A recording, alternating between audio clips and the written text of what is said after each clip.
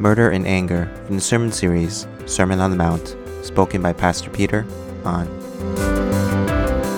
For those of you who know me, you kind of know that I am not really good with putting together furniture in a box. I'm just not a handy person at all. And I've tried many times. I've failed every time. In fact, in my office, there is one bookshelf that doesn't have too many books on it. And the reason why is because I built it. And if you touch it a little bit aggressively, I promise you it's going to tip over. And I can't put a lot of books on it because it's not strong enough. And so I know that I am not capable of this. And whenever I see a box that has furniture inside of it, there's sort of a warning sign that goes off that tells me to get away from it. Because if I try to pursue it and try to open it up and put it together, I'm probably going to destroy it. I really am. My mother called me about a month ago, and she said she bought a new TV stand. She just got a new TV, and she said, could you come over and put it together for me? And I told her, I said, no, I will not put it together for you. I'm going to send my wife, Jenny. And Jenny is so much better at putting that together than I am. In fact, I went with Jenny. I just handed her the screwdriver. I handed her the hammer. I just did whatever she told me to do, and she put that thing together beautifully without one error, which was really great. I know from just my own experience that when I see a box and there's furniture inside of that box, there's sort of like a radar that goes off in my soul. And it says, get as far away as you can from that box. Because if I try it, if I don't get far away from it, it's going to lead to some level of destruction. I know that's kind of a funny example, but I think that example is going to help us to kind of wrestle with this text in which Jesus is trying to teach us. We are now in the section on the Sermon on the Mount where we call it the six antitheses. And for the next 6 weeks, we are going to take a passage in Scripture that Jesus talks about, and he says, you have heard it was said, but now I tell you. Scholars call that the six antitheses. And the very first one is this. Jesus says, you have heard it said, do not murder. But I say to you, if you are angry at someone, you are a murderer. Every single one of us, we know that murder is wrong. We do. And I think no one would disagree with us, with me on that, because we know how awful murder is. But Jesus goes deeper, and he says, if you have an angry thought, if you are angry at someone, Jesus says, you and I, we are all murderers. And what Jesus wants you and I to do is that when we begin to get angry, like the way I look at a furniture that's not built and it's in a box, it's like a radar that goes off. When we begin to get angry at someone, there should be a little alarm that goes off in our soul that says, if we don't deal with this, it's going to lead to our destruction. Danger, the root word of danger is anger. And we have to be careful. We have to know that when we get angry, we are in a very precarious, a very dangerous situation. So what I want to do today, if you'll just allow me, is that I want to first talk about why is anger so destructive? Because all of us, we struggle with it at some capacity.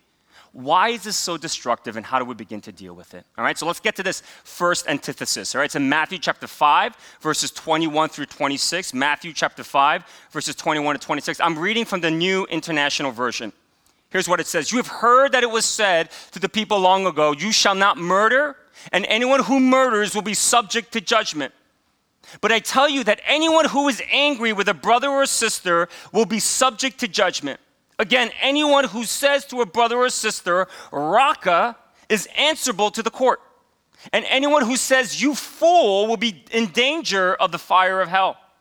Therefore, if you are offering your gift at the altar, and there remember that your brother or sister has something against you, leave your gift there in front of the altar. First go and be reconciled to them, then come and offer your gift. Settle matters quickly with your adversary who is taking you to court. Do it while you're still together on the way, or your adversary may hand you over to the judge, and the judge may hand you over to the officer, and you may be thrown into prison. Truly, I tell you, you will not get out until you have paid the last penny. This is the word of God. Let's bow our heads for a moment of prayer. God, we come to you. We all admit that there has been anger in our lives, for some greater than others. And for some, we are living a life of loneliness because of it. because the people we love the most end up getting hurt.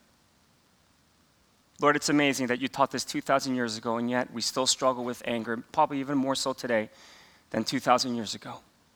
So God, I pray that you'll just be with us. Holy Spirit, enter every home that's watching, every car that might be watching in the car, wherever we might be. I pray that you would speak to us, that you would reach into the inner depths of our soul, and that you would begin to challenge us, pour out your grace, and give us an unwavering desire to want to do battle with our anger so that it no longer takes control of our lives. And so I pray that the words that come out of my mouth and the meditation of all of our hearts watching today would indeed be pleasing unto you. It's in your name that we pray, and all of God's people said, amen. Amen. Now, the purpose of the sixth antithesis really isn't necessarily for Jesus to disregard the Old Testament laws. That's not what Jesus is about. Sometimes we kind of draw that conclusion. In fact, Pastor Hosang last Sunday talked about that Jesus didn't come to abolish the law, but he came to fulfill it. And what Jesus was trying to do here, because Jesus believed in the Old Testament laws. He does. And what Jesus is trying to do is he's trying to give sort of the fresh interpretation or the real interpretation that needed to happen. Because what was happening during the first century is that the religious leaders, like the Pharisees and the Sadducees, some of the religious leaders, they were taking these Mosaic laws, these Old Testament laws, and they were kind of focusing on sort of an outside-in kind of a discipleship, if you will. What's an outside-in kind of a discipleship? It's basically just saying, here's a list of things that you don't do. If you don't do these things, you are a good follower of God. Therefore, if you don't murder anyone, guess what? You are a good follower of God. Therefore, if you don't commit adultery on your spouse, you are a good follower of God. Jesus was not about outside-in kind of discipleship. He was all about an inside-out kind of a discipleship, which he really does care about your motivation and my motivation of why we choose not to murder. And that motivation simply has to be our commitment to not wanting to be angry anymore. Because if we allow anger to fester, it matures and it grows into a behavior, quite possibly, to murder. Taking the life of someone else. Inside out discipleship is concerned about relationships. It's concerned about our relationship with God. It's concerned about our relationships with other people. That's the heart of it. If you want to be considered a good follower of Jesus Christ, it's not necessarily about you following a set of rules that maybe you grew up with, that you sort of feel like, if I do these things, then I'm a good Christian. Like Shirley said, we have to have a deeper love, a profound love for the Bible. Now, some of you grew up and you were taught that if you don't read the Bible and pray, you're not a good Christian. That's outside-in discipleship. Inside-out discipleship is that you are so enchanted with God that you've connected with him in such a way that you long for his presence, that you will pray to him and you will go and open up the word of God and you'll let God minister to you through your presence. That's inside out. Your motivation is just as important as the practice in which you are performing in order to get closer to God. Inside-out discipleship cares not only about your relationship with God, but cares about your relationship with other people. The people that you are in relationships with. If you want to be a good follower of God, this is all teachings on being a disciple of Jesus Christ. You have to ask yourself, what do my relationships look like today? What's going on in my relationship with the people who are closest to me? Shirley reminded us of that, particularly men. She challenged us men to ask ourselves, how are we doing in our relationships with the women that we love and care for today? And if you want to be considered a disciple of Jesus Christ, Jesus is teaching this not to look down on the Pharisees or the religious leaders. He could care less about looking down on those people. What he cares about is you and how you're living your life in relationships, because a true disciple knows how to live in healthy relationship with God and with other people. That's a mark of spirituality. That's a mark of true discipleship. And so if you and I want to pursue God, this is a non-negotiable. And Jesus is going as far as to say that anger, if we are angry, he is calling you and I a murderer, which is, I know, very, very strong language. Why is anger so destructive? The reason why anger is so destructive is because it's the root of murder. Anger is the root of murder, and if anger is the root of murder, it deserves the same penalty as murder. Nobody murders somebody. Nobody takes the life of someone because they're not angry. They do it because they are. And that anger wasn't just something that just happened right then and there. It was an anger that probably marinated in their souls over time. And after a while, it gets to a point where they decide to take the life of someone. And maybe you have not taken the life of someone physically, but I bet you've murdered people with your thoughts. I bet in your anger you have murdered people. You have wished destruction. You have even wished death upon certain people because of your anger. I bet because of your anger, you have murdered relationships in the sense where you've cut people off in your life because you're so angry with them, and you've never, ever once thought about the anger you've caused in other people. A lot of times when we get angry, we only think about what other people have done to us, but we never give regard or an understanding of how have I hurt other people? How have I hurt other people?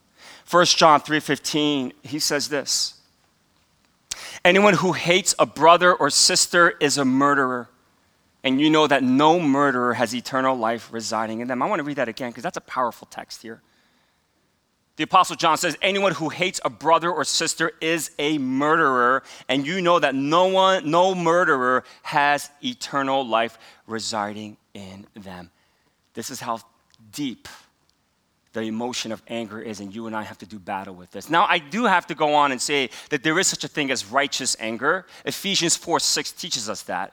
We see in the scripture that in the gospel that Jesus was angry at times, but that was righteous indignation. Remember when he took a whip out and he started whipping the religious leaders who were selling the chickens and selling different livestock for the sacrifices in the temple to make money? Jesus was angry, but that wasn't sinful. That was a righteous indignation. When you and I hear stories of a parent physically abusing their child, emotionally, sexually abusing a child, we should get angry. That's righteous indignation. When we hear stories of grandmothers, Asian grandmothers and grandfathers walking on the street just trying to get to point A and point B, and yet they are physically assaulted just because they're Asian, we should get angry. That's righteous indignation. That's an anger that God wants you to have. When you hear stories of a husband physically abusing their wife, emotionally, whatever it might be, we should get angry. That is righteous indignation, and that kind of anger usually leads to justice. So that's a good anger. That's an anger you and I should have. We shouldn't try to deal with that because that often sort of matures into justice. The anger that Jesus is talking about is very different than righteous anger. He's talking about an anger that leads to murder. Anger that leads to destruction. Anger is the root of murder, right? So you got to ask yourself, why? Why is anger the root of murder? Why is anger the root of murder? Because the truth is, you and I, we have a litany of people that we're angry with today. There's quite a bit of people we are pretty upset with today. Why is anger the root of murder? Anger is the root of murder because it destroys the imago Dei in the person. The imago Dei means image of God. Do you believe that God created everyone in his image? If you do, can I just get a virtual amen? Do you believe that God created every single person? What do we have, 7.5 billion people on this planet? Do you believe the 7.5 billion people that are on this planet have been created in the image of God? I know you do, because the Bible teaches us that. And if that's the case, when you and I get angry, what we do is we destroy the imago Dei in them. And that's why we're capable of murdering them. There's no other emotion that could destroy the imago Dei in someone than our anger. And when you and I are not careful with it, what we do is we end up destroying people. And those people, and the saddest part of all of this is that when we do that, they no longer see themselves in the imago Dei. The abused no longer see themselves in the imago Dei. And in fact, if they're little and they're being abused in that way, what they'll begin to believe is that they're not the imago Dei, that there's something wrong with them. And as a result of that, that's why they're receiving that kind of abuse. That's the only way young little kids can internalize things like that. And your anger at people right now, hear me on this. What you are doing is you are destroying the imago Dei in them. And if you don't deal with that anger over time, maybe you will not physically murder them, but you will murder them with your thoughts. How is that not sin? How is that not sin? How does that not get God upset? How does that not get God to a place where he's worried about you and your spiritual state when you have that kind of anger because you have taken away something in which God has created in someone, in his image? How could that not be a sin? You see, discipleship at the end of the day is this idea that you and I have to realize that we have all been created in the Imago Dei. And what truly marks us as a follower and a mature person of God is to understand that we have to live in healthy relationships. When we don't do that, we can't be a good disciple. Because discipleship is more than about how much Bible you know, how many hours you pray a day. It's about, do you have an intimate relationship with your God? Do you have a healthy relationship with your God? Do you have a healthy relationship with other people? I got together with lunch with a church member about a week ago. He's slowly creeping up to his 40s. And as we were having lunch together, we started talking about midlife crisis. I guess because that's the age usually when men and women, but men will start to hit a midlife crisis. And so this friend of mine was under the assumption that men will often hit their midlife crisis because they haven't achieved the goals they set for themselves when they were in their 20s and 30s. And I think at some levels that is true, but it's not entirely true.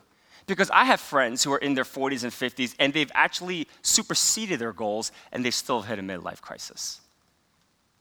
And so when I was talking with him, I said, the midlife crisis happens in men, and I can only speak for men. I can't speak for women because I'm not a woman. But for men, it's not because we haven't achieved certain things, we haven't made certain kind of income that we've hoped to. It plays a small role. But the main reason why we hit a midlife crisis is because we wonder if there's anyone who actually would care for us, celebrate our life when we turn 40, when we turn 50. We wonder if we actually have real friends. You see, because we've been created in the Imago Dei, that means God created us for relationships. And when we get older, like in our 40s and 50s, and we start getting closer to sort of the tail end of our lives, we start to wonder what really matters to us is, do we have community? Do I truly have friends that will celebrate with me on big occasions in my life? And when the answer to that is no, we hit a crisis. We get depressed. Because every single one of us, we were created in the Imago Dei. We were created for community. You were created to be fully known. You were created to be fully loved, even in the midst of your junk. And if you keep hiding things, if you keep hiding your junk from people because you feel like you might not be accepted, then you'll never know what it means to be fully loved by God. That's what happens. And I said to him, I said, it all has to do with how we deal with anger. That if we can't deal with anger properly, who wants to be your friend if you get them angry? Who wants to be your friend if you end up hurting them? No, not too many. And so the heart of life today, part of us dealing with anger in some ways is to understand that we have to truly do battle with our anger. That if we don't, we will begin to destroy the Imago Dei in people. Now, I want you to know that anger isn't something that just came from you. Oftentimes it's generational. The reason why we're angry today is because it probably came from our parents, our grandparents. And listen, I think all of them have done the best with what they could. We don't blame them. But it's important for you to go back and start doing the hard work of looking at where is this coming from. Because anger is probably one of the most contagious emotions out there. It's more contagious than COVID. Really, it is. It's like COVID on steroids. That when you get angry, people around you will be impacted by it, and it will be so contagious that they too will become angry. And so parents, be careful. I know this quarantine has been hard, but when you get angry at your children, be careful, because what you're doing is you are being contagious, and they too will begin to inherit that characteristic of you, and it will begin to ravage their lives, particularly as they become older as well. We have to be careful. We have to do the work of discovering where does this anger come from. For a lot of us, it is generational. Listen, if we don't deal with our anger the way Jesus is teaching us here in this passage, you're no better than a murderer.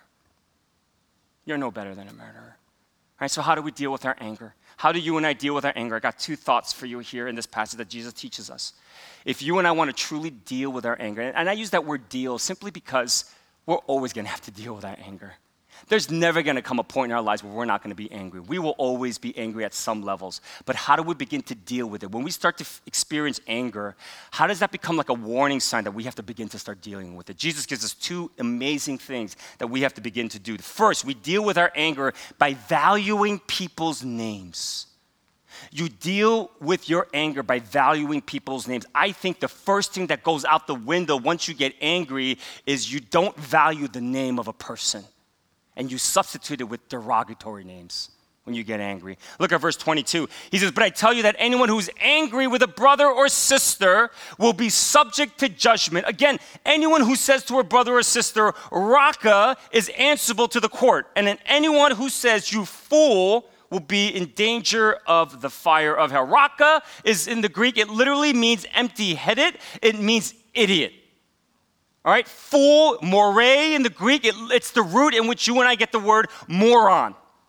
When we get angry and we call somebody an idiot, when we call somebody a moron or a fool, what we are doing is we are taking away their name and replacing it with that derogatory name. Do you know why when we get angry we destroy the Imago Dei? Because it's not just because we're angry, it's because what we usually do when we get angry. It's the names we call people when we get angry. That we destroy the Imago Dei in them and we replace it with literally this derogatory name. Now in the first century, names were very important. Names had deep meaning, not like names today. I think in the West, we change our names. You know, I immigrated to this country and I changed my name. I have a Korean name, Chung-kun, but I changed it to Peter. All right? A lot of us, we did that because we want to assimilate with culture better. And I'm not saying that's a bad thing, but understand, first century, you never change your name because your name had tremendous meaning. And when somebody said idiot or moron or a fool to you, it was a severe attack on your humanity. And one of the ways in how you deal with your anger is that when you get angry, just say, I must value this person's name. I must not call them what I want to call them. Because when you do that, you destroy the Imago Dei and you replace their identity with the destructive, the derogatory name in which you have given them. How many times in our anger have we called somebody certain things that we regret? How many times when we get cut off on the highway do we give somebody a name that we feel is appropriate because we're angry? How many times in our anger have we looked at our coworker and we've said terrible things to them because they've angered us? I know this quarantine has been difficult. Domestic violence is off the charts right now. How many times in our anger with our spouse have we said terrible things to them? Moron, fool, idiot, maybe even worse. How many times have we done that? How many times, parents, have we done this because our kids get us angry and annoyed? And how many times have we said names to them, moron, fool, idiot, things like that? How many times, because we're angry at ourselves, have we taken our name away, taken the image of God that God's created us in, and we've attached a derogatory name to ourselves? How many times have we done that? Stop it. God doesn't want you to sort of progress into this. He doesn't want you to say, this is not a journey. He wants you to stop it. Because if you continue in this path, you're never going to be able to preserve the Imago Dei. You're never going to be able to help people understand that they are created in the image of God. And so the response of how do we deal with our anger is this: stop calling people names. No matter what. Value the name in which they have. Value the truth that they've been created in the Imago Dei. Value their names. Because if you don't do that, what happens is that they will begin to believe that they are that in which you're calling them, especially if they're in a relationship with you. Over time, if they hear that name over and over and over again, they're going to begin to believe that that's who they are. How are they ever going to get on a path where they're going to be able to know the height and depth and width of God's love when they start to believe that they're an idiot or that they're a moron or a fool? Even worse things that we might say to them. So this is not sort of take your time, work on this. Jesus says stop it, and stop it now. There has to be a sense of urgency to want to stop. Second way in how we deal with our anger, the very last way, is we do it through immediate conciliation. Immediate conciliation. Verse 23. Therefore, if you're offering your gift at the altar and there remember that your brother or sister has something against you, leave your gift there in front of the altar. First go and be reconciled to them, then come and offer your gift. Settle matters quickly with your adversary who is taking you to court. Do it while you are still together on the way, or your adversary may hand you over to the judge, and the judge may hand you over to the officer, and you may be thrown into prison. Truly, I tell you, you will not get out until you have paid the last penny. I love the sense of urgency here. Jesus is saying, listen, don't even come to church. And Jesus wants you at church. It's the house of God. The community of believers make up the house of God. He wants you here, but he's saying this.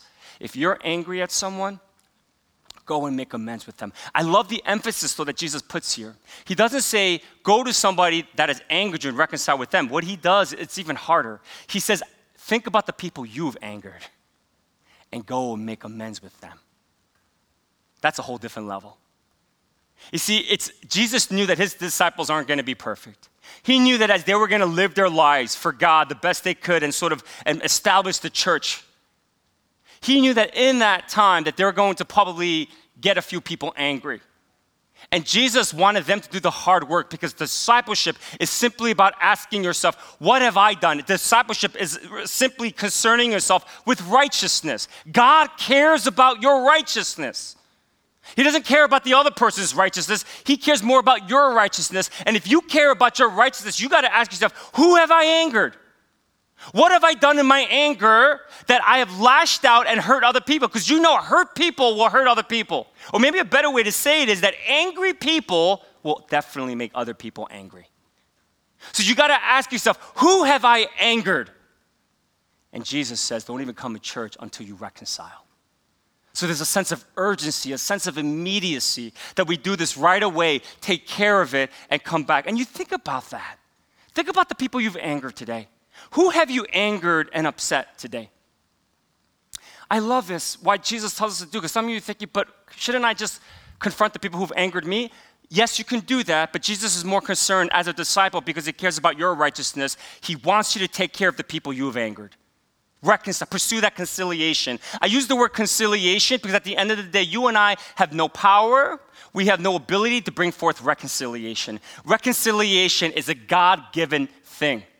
Only God can bring reconciliation. Your job and my job is to do the conciliation part. We are to go and we are to try to make right what we have done wrong.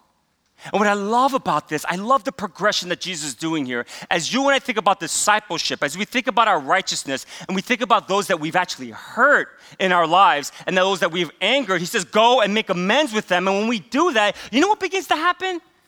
We get empathy. We grow in deeper empathy, not to the people we've angered only, but we have more empathy towards the people who have angered us. And we say, you know what? I understand why maybe they reacted that way and they said this to me because I've done the same thing. I've done the same thing. I know what it's like. And perhaps God can do a deeper work in your soul, in your heart as you do that. I love Jesus. I love what he's doing here. And he's teaching us that inside out discipleship, this antithesis that he's teaching us is simply what he cares about is relationships. Just because you don't murder someone, it doesn't mean you're a good follower of God. Jesus says we got to do battle with our anger because if we don't deal with it, it's the root of murder and it can be a matter of time before we end up taking matters into our own hands. Jesus is teaching us that this antithesis of not being angry is really the best way in how you and I can reflect the glory of God. Sometimes we think we give God glory as we come in church and worship him. Yes, at some levels. But if you really want to give God glory, it's about living in healthy relationships with other people. Nothing brings God more glory when you and I can live in healthy relationships with one another. Nothing gives God more glory when people see that a husband and a wife love each other and respect each other. Nothing brings God more glory when children and parents are in a good, healthy relationship, nothing brings God more glory than that. Even in the midst of times you get angry at one another, that you can work through that, you work on that conciliation. So stop name calling. Value people's names. Pursue conciliation with immediacy. Jesus says, as you're on your way to court, don't go to court. Settle the matter right there. Otherwise, you're going to be in big trouble. And you know who the judge is. The judge is God. Settle it before God has to be the judge of it. You know, Jesus starts off the Sermon on the Mount with the Beatitudes, those 8 virtues. And that's why he has to. Because if you and I are not about living out those 8 virtues, we're not going to be able to do this. We're not going to be able to do battle, and we're not going to be able to deal with our anger. There's no way we're going to be able to stop name calling. There's no way we're going to pursue conciliation with those we've angered if we're not committed to being poor in spirit and if we're not committed to being a peacemaker. If we are, then we can deal with our anger. So stop name calling. Value the people's names, even when you're angry, and pursue conciliation with expediency. So a lot of you know my story, and you know I grew up in a physically abusive home. Out of my sisters, 2 sisters, 2 older sisters, I got beat the most. I got beat, number one, just because my father when he would drink, he would get aggressive. That was absolutely wrong. But I also got beat because I was a bad kid. I was a real bad kid. And so my father would hit me. And the thing that my father did every time he would hit me was that he would always say this word in Korean, which is translated, stupid. Every time. Before he would hit me, he would say that word, stupid. And as a little kid, being beaten like that and being told that, as he was giving me, sort of renaming me, I started to believe deeply that I was a stupid child, that I wasn't very smart. And that impacted me in such a negative way. So much so, in so many different ways. And I still remember in seminary, in my last semester, I took a couple pass-fail classes. And one of my pass-fail classes was history, church history. I didn't put much effort into it.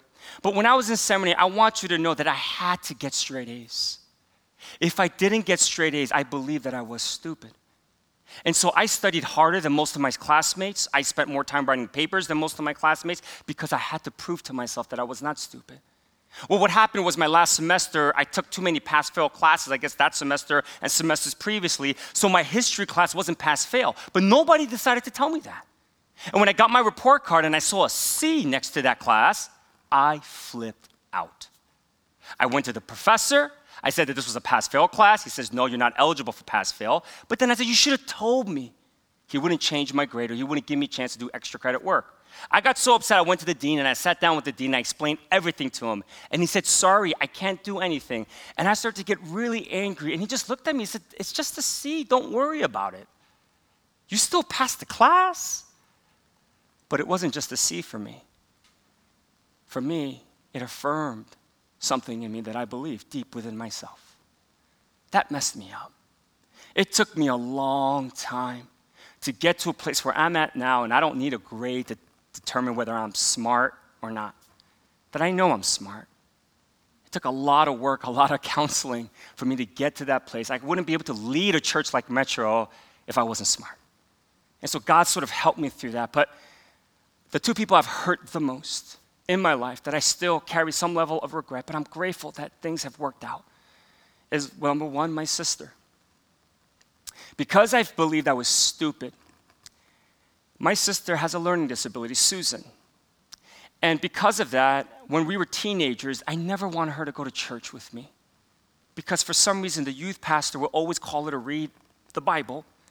And when she would read it, she couldn't read it without stumbling over the words. And every time she did that, I just felt like everyone was looking at me and not her. And they thought, well, if she's your sister, then you too must be stupid.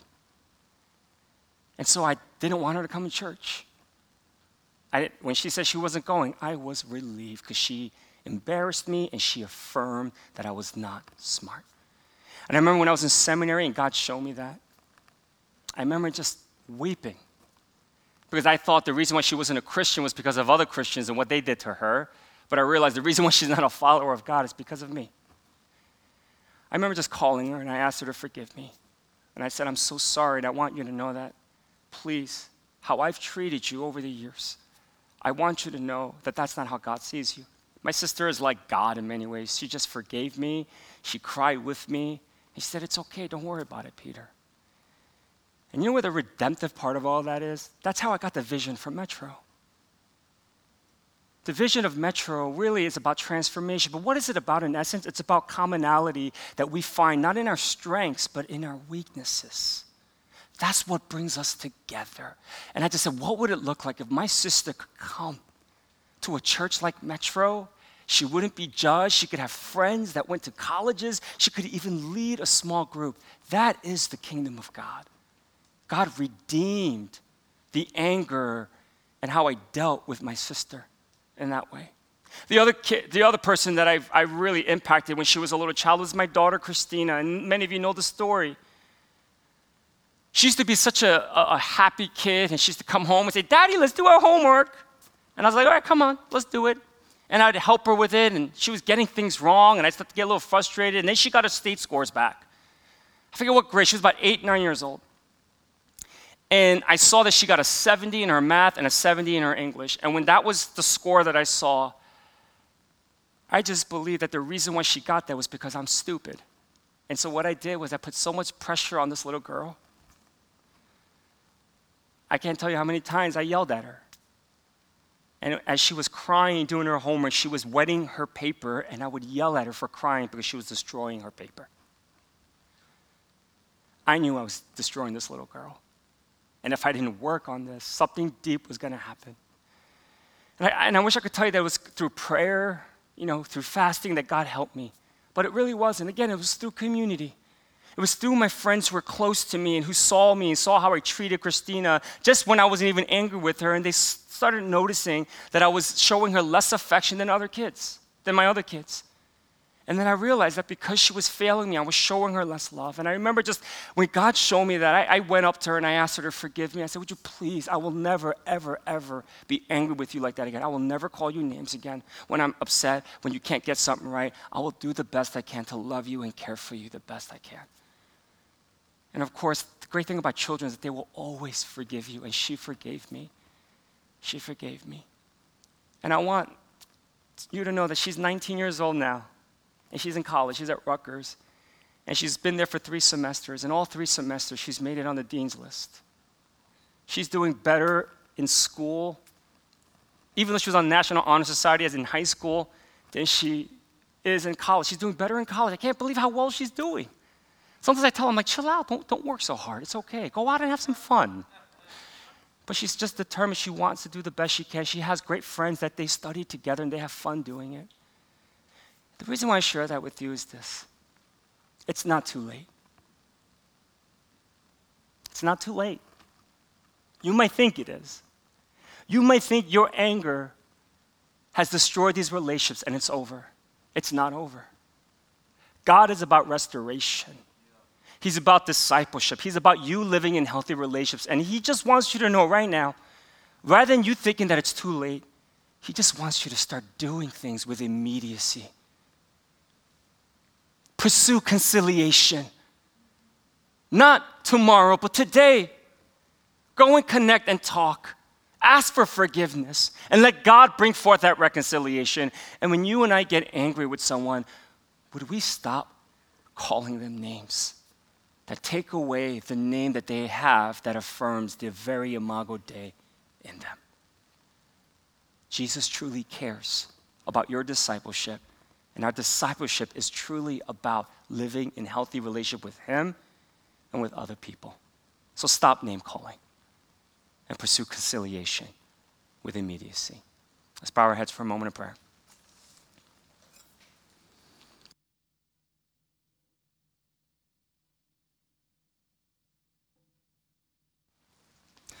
What I'd like you to do right now is I want you to sort of pick a few people that you feel like you have angered, that you've hurt. And I want you to ask God, or if you can, maybe that's even hard for you. I want you to put yourself in their position and see for maybe a perspective you have not seen before, that what it would have been like if you were that person and you unleash the fury that you unleashed on them. I want you to feel that pain. And I want you to ask God to forgive you. Ask God to forgive you for those you've angered. Let's do the hard work of that. And I'm just going to pray for us.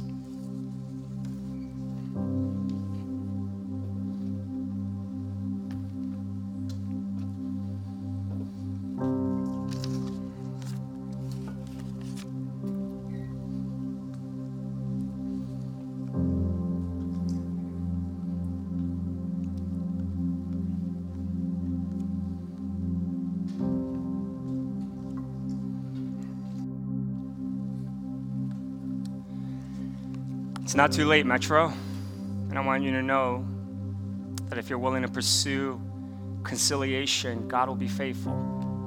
It might take time for that person to forgive you. Your part and the only thing you're responsible for is to pursue conciliation. Understand what you have done, the weight of it, before you ask for forgiveness, so that it can be real and authentic. And be committed going forward that in your anger that you will no longer call people names. Because if we do that, we replace their original name with the name that you're giving them, and they'll never be able to see themselves as someone who's created in God's image. And so, God, I pray you'll be with our church. I pray that everyone who's watching, they're sensing your presence and they're being convicted by the power of the Holy Spirit. I pray right now that you would release them from their bitterness and their anger.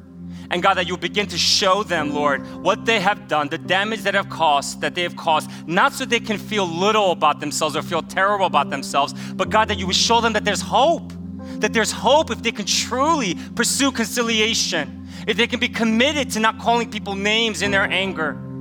And so, God, I pray for every man, every woman who today might feel alone because their anger has basically left them alone by themselves because nobody wants to be around them and have community with them. I pray, God, that rather than them blaming other people, they'll begin to look at themselves, Lord, and that you'll begin to do a deep work in their heart so that they could begin to pursue conciliation with those they've angered, and they will begin to stop name calling those people that they are angry with. Help us never, ever to look down on somebody in which you have created in the Imago Dei.